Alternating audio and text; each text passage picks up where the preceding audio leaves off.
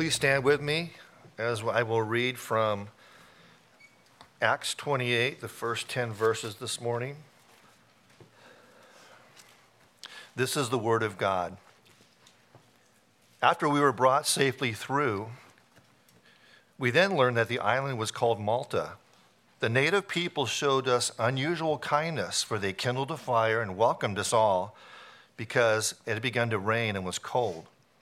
When Paul had gathered a bundle of sticks and put them on the fire, a viper came out, and because of the heat, and fastened on his hand. When the native people saw the creature hanging from his hand, they said to one another, "No doubt, this man is a murderer. Though he has escaped from the sea, justice has not allowed him to live." He, however, shook off the creature into the fire and suffered no harm. They were waiting for him to swell up or suddenly fall down dead. But when they had waited a long time and saw no misfortune come to him, they changed their minds and said that he was a god. Now in the neighborhood of that place were lands belonging to the chief men of Israel, a man named Publius, who received us and entertained us hospitably for 3 days. It happened that the father of Publius lay sick with fever and dysentery, and Paul visited him and prayed, and putting his hands on him, healed him. And when this had taken place, the rest of the people on the island who had diseases also came and were cured. They also honored us greatly, and when we were about to sail, they put on board whatever we needed. Here ends the reading of God's word. Please be seated. All right, beloved. Let's go before the Lord in prayer.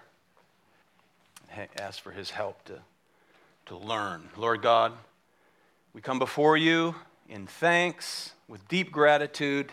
Such a privilege we have, Lord, to sit here in this place to learn of you. Teach us, Lord, we pray, and enable me to communicate your truth to these your people. Bring to life all who are not in Christ this morning. In Jesus' name, amen. Well, we've reached the final chapter of our study of the book of Acts, the Acts of the Apostles. This isn't a particular text that you would just parachute into, unless you were doing exposition. And that's what we're doing. We're given to biblical exposition. We find ourselves in Acts 28. For those of you who may not have been here previously, chapter 27 records Paul's journey on a ship from Caesarea, having been in prison there for 2 years. From there, to and through this shipwreck on the island of Malta.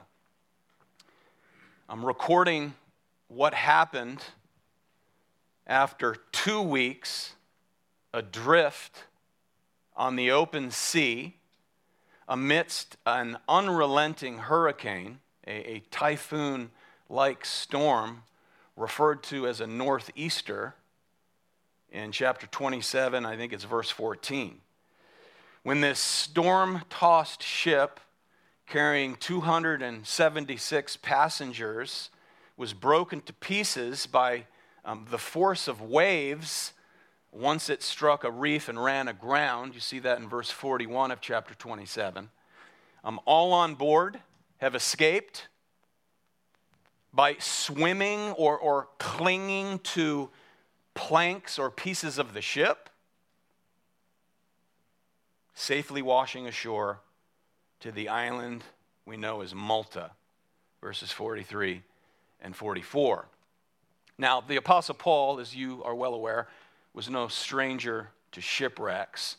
When he penned 2 Corinthians 2.5 years before this shipwreck, he tells us that he had already been shipwrecked 3 times. This is number 4. And on one occasion, spending a night and a day adrift on the open sea. And you think you have problems. Now, all of you can attest to having a bad day. Can I get a witness? All of you can attest to having a bad week. Bad month? Perhaps a bad year? What about 2 bad years? 2 bad years. Here, Paul has another episode of trauma. Okay, he's already been beaten by the Jews in Jerusalem. He was beaten in the Gentile courts by the Jews, rescued by Roman guards. He's testified before Roman governors, not knowing what to do with this Jew who preaches a resurrected Christ. That's one problem. The other problem is he's a Roman citizen, so we can't lay a mitt on him. What do we do with this Paul? So, not knowing what to do, he's left 2 years in this prison there at Caesarea. He stands trial again before King Agrippa. We looked at that a number of weeks ago. He appeals to Caesar. He's given his wish, so he boards this ship, and he's led right into another storm, shipwreck. And through it all, we see a common thread in these latter chapters of Acts, that is, in and through the life of the Apostle Paul, of God's promises being carried out. You will testify of me, Paul, in Rome, as you have in Jerusalem. You will testify. I will get you there. That's the promise. But it all comes by way of very unexpected providences. Amen? The providence of God. The mysterious providence of God, but yet all according to the power of God. His will be done. Now, our subject for today is Paul's ministry in Malta, the island of Malta. It comes to us in 2 parts. First is Paul's experience with a viper. That's number 1. And number 2 is his experience with Publius's father, the leader of the island. Now, there are some lessons along the way for us that the Holy Spirit has intended useful for us. And I'll pause as we work our way through and see some of these applicable points. So let's begin. There's the introduction, verse 1. When they had been brought safely through, then we found out that the island was called Malta, a word that means refuge or escape. Here they are. They land on the island of refuge. They're on the shore of escape, meaning of the word. There's Malta. Originally, it was named Malta by Phoenician sailors who had long ago landed there, long before Paul. Verse 2, the natives showed extraordinary kindness, for because of the rain that had set in and because of the cold, they kindled a fire and received us all. So the natives here, it may be translated in your Bible as barbarians, or you'll at least see a footnote there. It comes from the word barbarous. And it doesn't have the meaning of barbarian like we think of in our day. It just simply means, from a Greco-Roman perspective, these were uncultured people. So anyone who did not speak Greek, the Greeks viewed them and their language as sounding like bar. A barbarous people. That's all that means. So here then, these Phoenician-tongued people show extraordinary, beyond normal kindness. Very unusual. Why? Because when you land on someone's island, you are at their mercy. You are at their mercy, and human nature is such that it considers, how can we exploit the situation? Amen?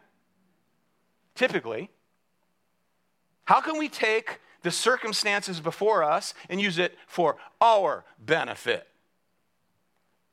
That's typical. But here we see extraordinary kindness. And then Luke explains what they did as a sign of this kindness. And notice that they kindled the fire and received us all. They kindled a fire. This would be a large fire. So here then, these Maltese natives welcome 276 cold, exhausted men, caring now for their immediate needs. You know, God frequently throughout Scripture recognizes kindness in Scripture, even the kindness that comes from pagans. You remember what he said to Abraham? He called Abraham, is back in Genesis 12, and God says, Abraham is going to be the father of a great nation, many nations, and through him the world shall be blessed. And then the Lord goes on to say this, Abraham, I will bless them that bless you, and I will curse him who curses you. God's people. So here it's early or mid-November on the island of Malta. It's cold. It's raining. These are soaking wet men exposed to gale winds. And these natives come out and prepare for them a fire. You remember your home? Remember homecoming in school? Remember those bonfires? That's what this would be. This is no little campfire. How do you warm 276 men with a big fire? A big fire. And then something dramatic happens when, verse 3, Paul had gathered a bundle of sticks and laid them on the fire. Let's pause for a moment here and consider the Apostle Paul. Think about all that he had done. Okay, they were 2 weeks at sea in a storm. He led the charge. Everything he did for that crew, the captain, the prisoners, the soldiers, once they land on shore, he could have easily commanded the closest seat to the fire. Not Paul. He could have easily expected those who were saved to wait on him, but not Paul. Paul was never one just to sit around. Never a man to sit around and expect to be waited on. No task is too small for the servant of God. Amen? No task is too small for the servant of God who has the mind of Christ. That's Paul.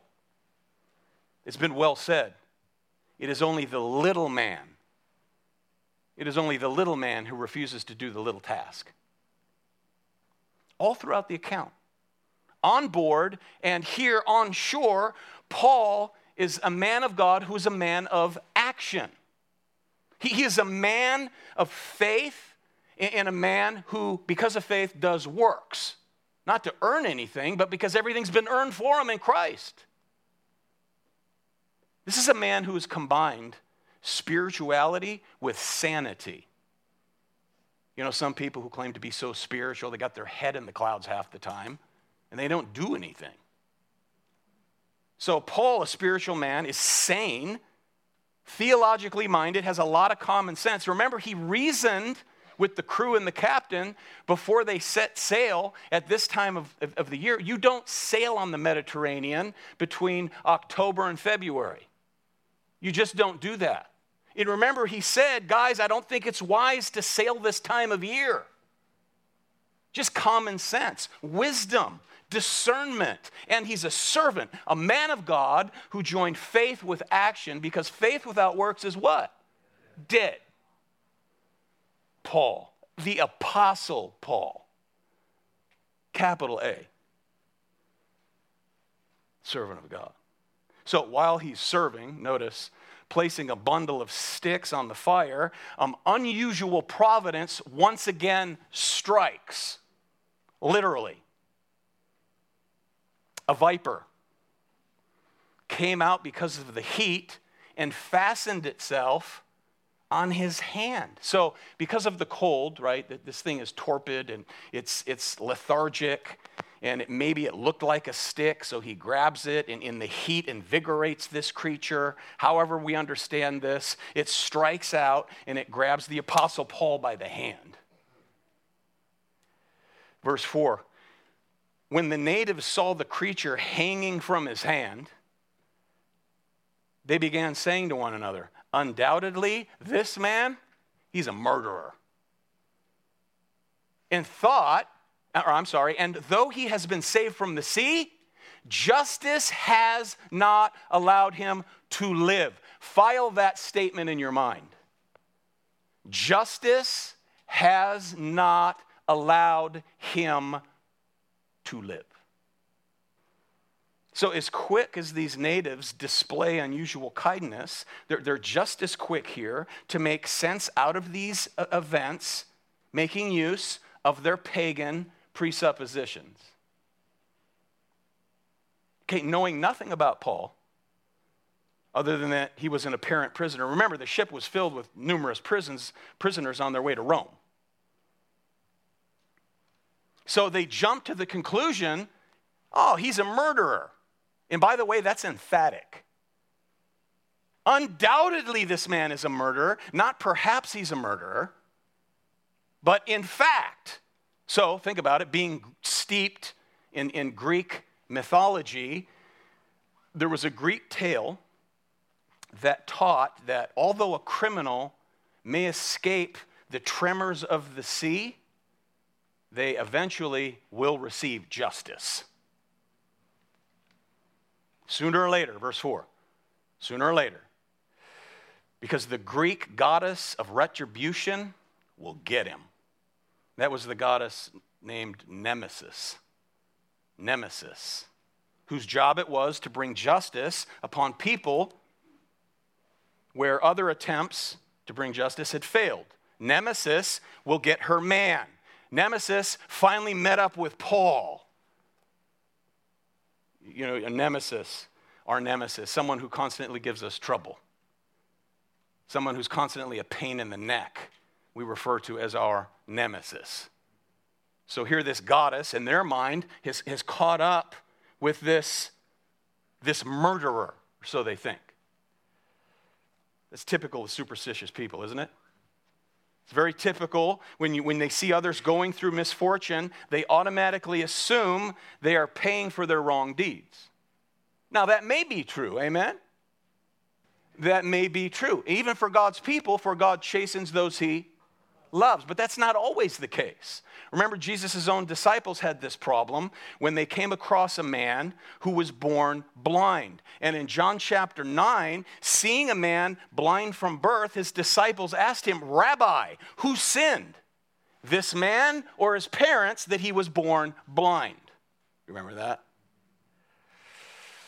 So thinking that they had this all worked out and they just needed a little bit of divine revelation from Jesus, their master, to understand God's purpose in this blind man sitting and begging, Jesus explained, your presupposition is wrong, boys.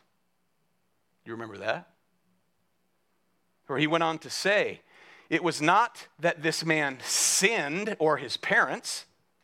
Now, he doesn't say, that doesn't mean they weren't sinners. All have sinned and fall short of the glory of God. Amen?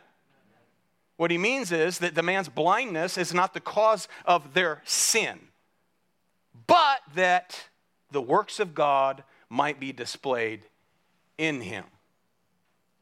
And then Jesus went on to do a miracle that was foretold in Isaiah that only Messiah would do. Glorious. Amen? Now, one thing that is obvious about suffering, beloved, is that we all share in it. We all share in suffering. We live on a curse-ridden world, and we suffer along with non-Christians. The world is corrupt. This present world, said the Apostle Paul, groans and what?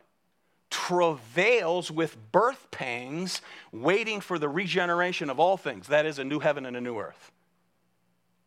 Birth pangs, groaning.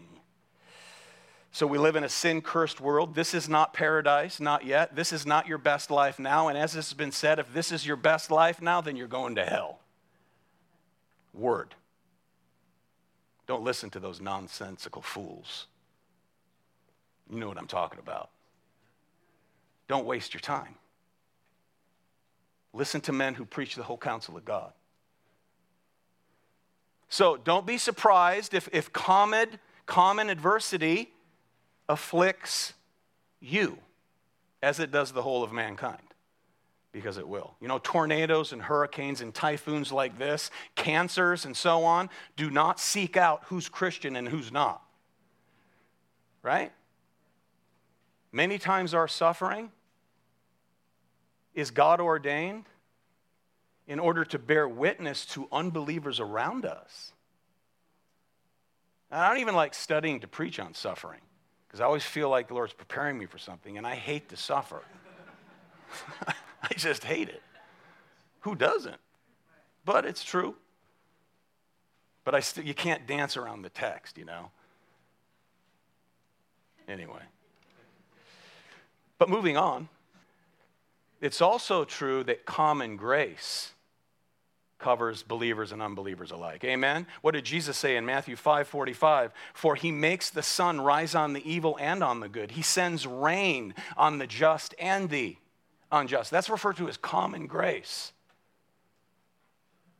Shown to the world. We read some of it in the psalm this morning. Okay, moving on, verse 5. However, he, Paul, shook the creature off into the fire and suffered no harm. But they were expecting that he was about to swell up or suddenly fall down dead. Can you imagine these people? They're like this. That thing's poisonous. And we've seen what happens when people get bit by vipers like this. So they're just waiting for him to swell up and to keel over. And they wait. And they wait. But after they had waited a long time and had seen nothing unusual happen to him, they changed their minds and began to say, he's not a murderer, he's a god. So this superstitious mob, in a matter of minutes, changed their minds from no doubt he's a murderer to no doubt he's a god. From one false premise to another. When he didn't keel over, they flipped the script. He's a god. You know, that says a lot about human nature, doesn't it? Beware of man's opinion. A friend of mine works in the entertainment industry in Hollywood, and he says, everyone knows in Hollywood, when your career is over, you're the last one to know. They raise you up and they tear you down. Beware. A seasoned saint once told me when I entered the ministry, be careful not to believe all your press clippings, be they positive or negative, because there always will be flatterers around you. Remember, flattery is saying something positive to your face that they would never say about you behind your back. Oh, you're the greatest. And then they'll stab you in the back. And then there are those who have daggers for pastors, daggers for preachers. And they have that problem wherever they go. You ever notice these people, whatever church they go to, they always have a problem with leadership. You know why? They take their problem with them. They're the problem. So the irony here is that neither opinion of the people was true. Both views were false. But that's pagan theology. It's very subjective. It's very subjective, incredibly fickle. And that's why we must stay rooted in the Word of God, the whole counsel of God. Now, behind all of this is some very powerful imagery. And I prayed about it this morning. You go back to Genesis chapter 3 and verse 15, and we read how Christ will come and crush the head of the serpent. And Paul here, in many respects, takes on the life of Christ. I must show him how many things he must suffer for my name's sake. For my name's sake. So here Paul takes on the life of Christ, and the one who came and crushed the head of the serpent here simply shakes the serpent off. Isn't it a beautiful picture? Do you love the Bible? This is a picture, beloved, and a reminder for all of us who are in Christ that we are more than conquerors through Christ who loved us. We're more than conquerors through Christ. Romans 8:37. In Romans chapter 16, there's that great benediction that goes like this. The God of peace will soon crush Satan under your feet. I think that'll be our benediction today. That's the first event. Okay, second event, verse 7. Now in the neighborhood of that place, where he was bitten by a viper, were lands belonging to the leading man of the island, named Publius, who welcomed us and entertained us courteously. 3 days. So here you have the chief man of the island, was the ruler, evidently, of this land, and he treated the apostle, and you remember Luke is with him, and some other brothers are with him, and treated them courteously. He takes care of them. He shows extraordinary hospitality while they're on this island. Now, pagans show hospitality. That does not mean they're believers. Amen? You know, kindness does not mean Christian. You know, I learned long ago when I meet a stranger and they're incredibly kind, or we'll call them nice people. He's such a nice guy. She's so nice. Nice doesn't equal Christian. Christ doesn't equal Christian. So I learned long ago not to ask when someone's kind, hey, are you a Christian? Because it's happened to me, they say, no, I'm just a nice person. Thinking that being nice or being kind will also get you to heaven. After all, I'm a good person, right? So I don't even ask that. I just come in the back door with, if you died today, are you sure you'd go to heaven? You have to be wise. Because if you ask someone, you know, are you a Christian, because they're so kind, and they say, no, but we're just on the same page, aren't we, brother? True? No, it's not true. We're not on the same page. Niceness and kindness doesn't equal Christianity. So here, even within this pagan culture, not exposed to the gospel of Jesus Christ, there's something in many who will react like this. It's, again, a product of God's common grace. Something of the image of God remains in all individuals, be they Christian or not. Amen?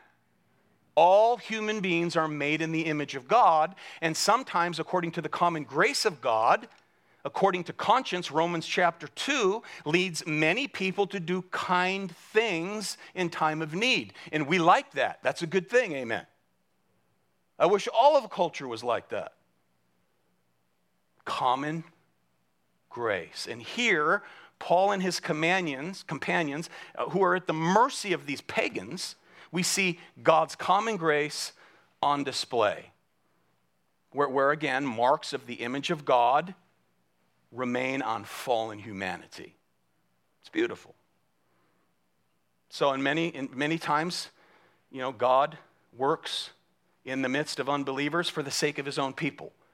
And that's what we see here, the Apostle Paul being shown kindness.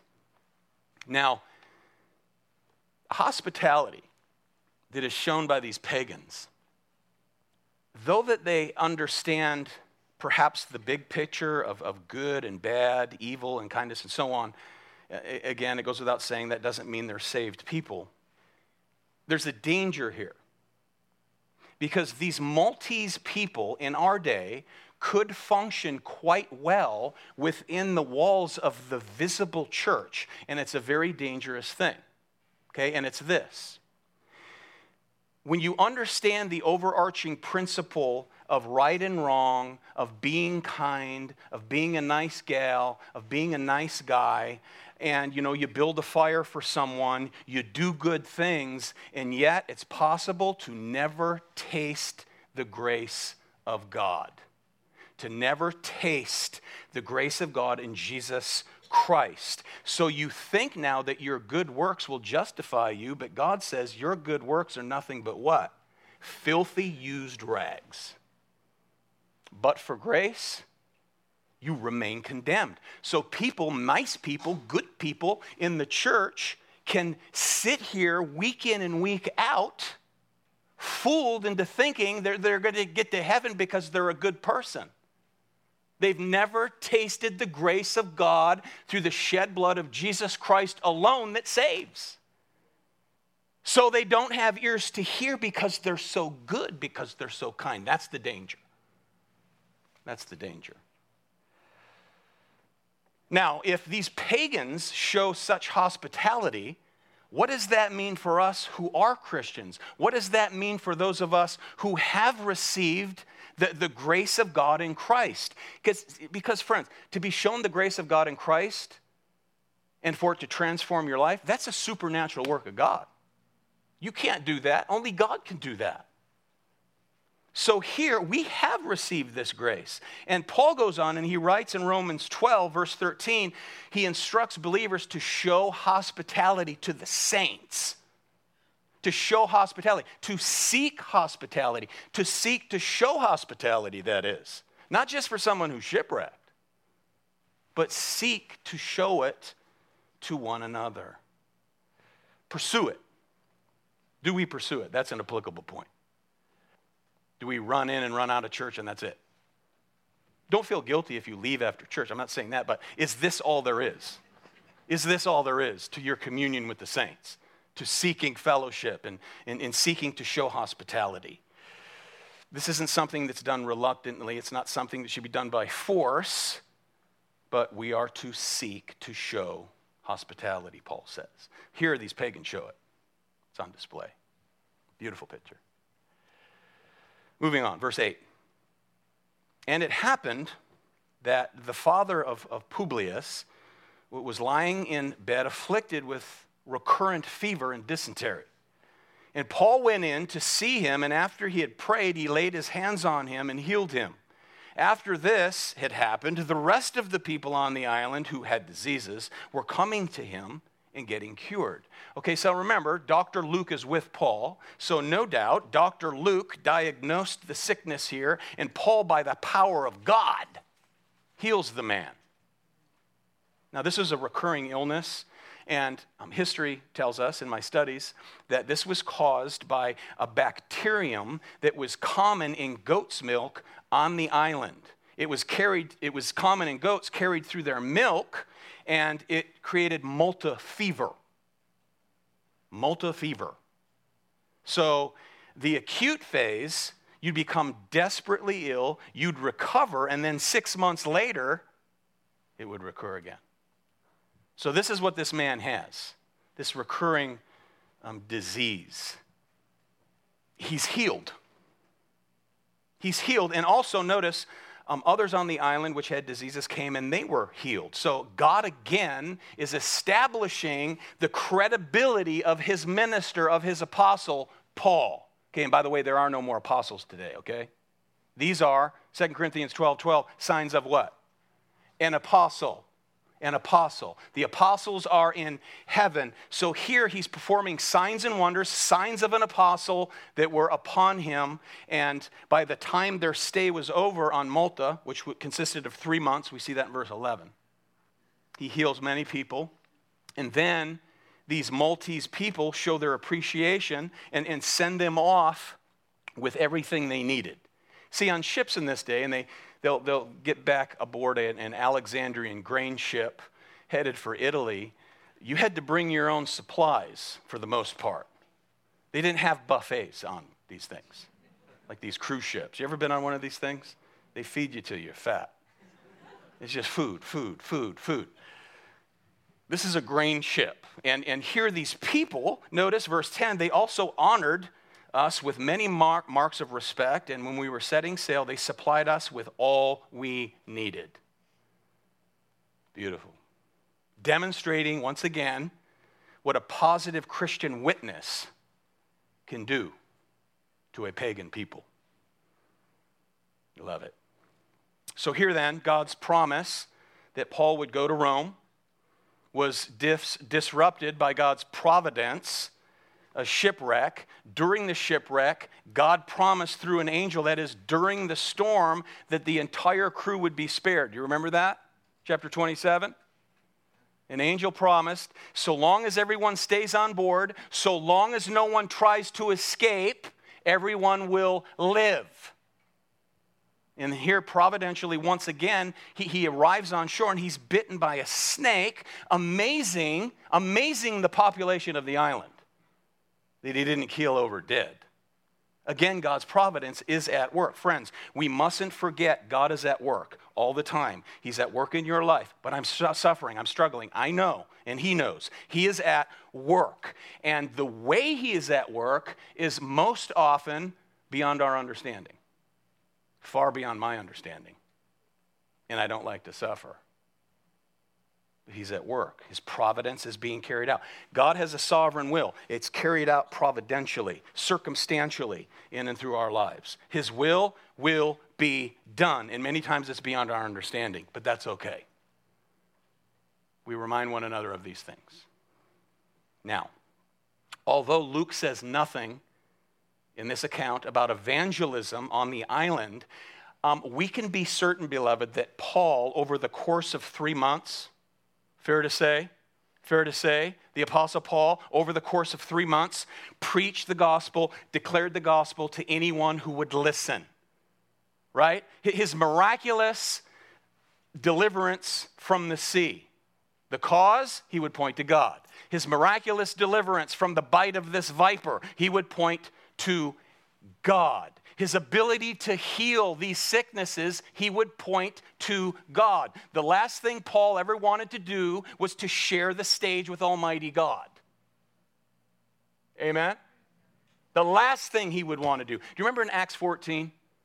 Remember they do this miracle? And the people, what do? This is near Galatia. The people come before him and they said, the gods have come down to us from heaven. And they start to worship and bow down. And Paul said this, men, stop it. We also are men just like you. We have a nature like you, and we bring you good news, the gospel.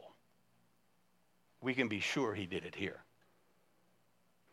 Now, that most likely being the case, Malta, over the course of these 3 months, highlights for us unexpected kindness in 2 directions. In 2 directions, we see unexpected kindness as radically different people were thrust together by human need, all according to God's sovereignty. And as Dennis Johnson comments, quote, when Christians gratefully receive the extraordinary hospitality of unbelievers, we may have opportunity to invite them into the extraordinary hospitality of God, who welcomes all sorts of people to his banquet. Where there is not Greek and Jew, circumcised and uncircumcised, barbarian, Scythian, slave, free, but Christ is in all and is all and in all. Colossians 3:11 he cites, end quote. So consider, while there is something to be said about the extraordinary hospitality shown to Paul and his companions through these pagans, that fact, again, marks the image of God in every individual. It still remains with humanity. They show kind acts, even though they're pagans, even though they're not of the household of faith. We can see that God will do this by way of his common grace. But what they will not understand, but by the supernatural work of God, is the grace of God. Are you with me?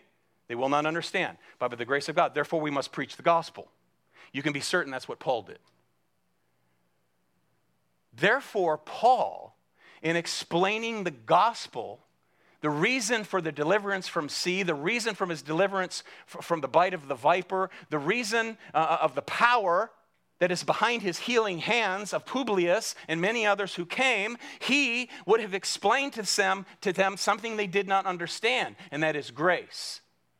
And that is grace. And in those striking words of verse 4, look at verse 4. When the natives saw the creature hanging from his hand, they began saying to one another, undoubtedly this man is a murderer, and though he has been saved from the sea, justice has not allowed him to live. Those are words from the mouths of pagans that provides one of the best summaries of the gospel of Jesus Christ in all of Scripture. Justice has not allowed him to live. See, justice, these pagans understood. Grace, they would not have understood. They understand justice. They see the man's been bitten by a viper. He must be a murderer, and justice has not allowed him to live. Friends, when Christ went to the cross, it was God's justice that would not allow him to live. Why? Because as Isaiah the prophet said, it pleased the Father to crush him. It pleased the Father to bruise him. Genesis 3:15. The head of the serpent would be crushed, but he would be bruised. It pleased the Father to crush his Son. Justice was laid upon him, granting you grace, unmerited favor of God, to justify you by grace alone. They understood justice. Justice has not allowed him to live. Those are some of the most precious words that we can say to ourselves to remind us, beloved, that the grace of God in the gospel declares you justified because justice would not allow the Son of God to live, and he was crushed. Therefore, all of his righteousness is placed upon your account, validated by way of his resurrection from the dead. That's what Paul would have preached. He would have preached the gospel. We get it? So if you're here today, not trusting in this Lord, maybe you're one of these Maltese-like people. Well, I'm a good person. You're not good enough. God requires perfection of you to get to heaven. And the fact that you're going to die proves that you're not perfect, because the consequence of sin is what? Death. You've earned your wage. You will die. You need grace. You need grace. You need unmerited favor. You need the righteousness that is foreign from us. There's not enough righteousness in you. There is no righteousness within you. You need the imputed righteousness of this one, the one whom justice has not allowed him to live, Jesus, the Christ, Son of the living God. So if you're here today not trusting in the Lord and Savior Jesus Christ, we invite you, if indeed it be the will of God, if indeed the working of the Holy Spirit is here working on you, drawing you, receive the gospel of grace, and you too shall be saved. That's not a suggestion, that's a command. Repent and believe, and if he's working in your life, you too shall be saved, justified before God, coming to realize that justice did not allow him to live, and you too shall be set free. So if God is working in you and has enabled you and allowed you to recognize your condemned status, come to Christ by faith, repent, which means to turn around, change your thinking. Well, I say God is like this. No, he's not. He's like this. And you too shall be saved. Because justice did not allow him to live. Come, and you too will have life. Father, we thank you for the gospel through and through. Thank you for the ministry of Paul. Thank you for divine revelation. Lord, may your Holy Spirit minister to the souls of your saints here today. And may you bring to life any who may be here outside of the faith. Today would be the day of their salvation. Anyone listening in the future online, that you might use this to bring them to faith as well. We pray it for Christ's glory in Christ's name. Amen.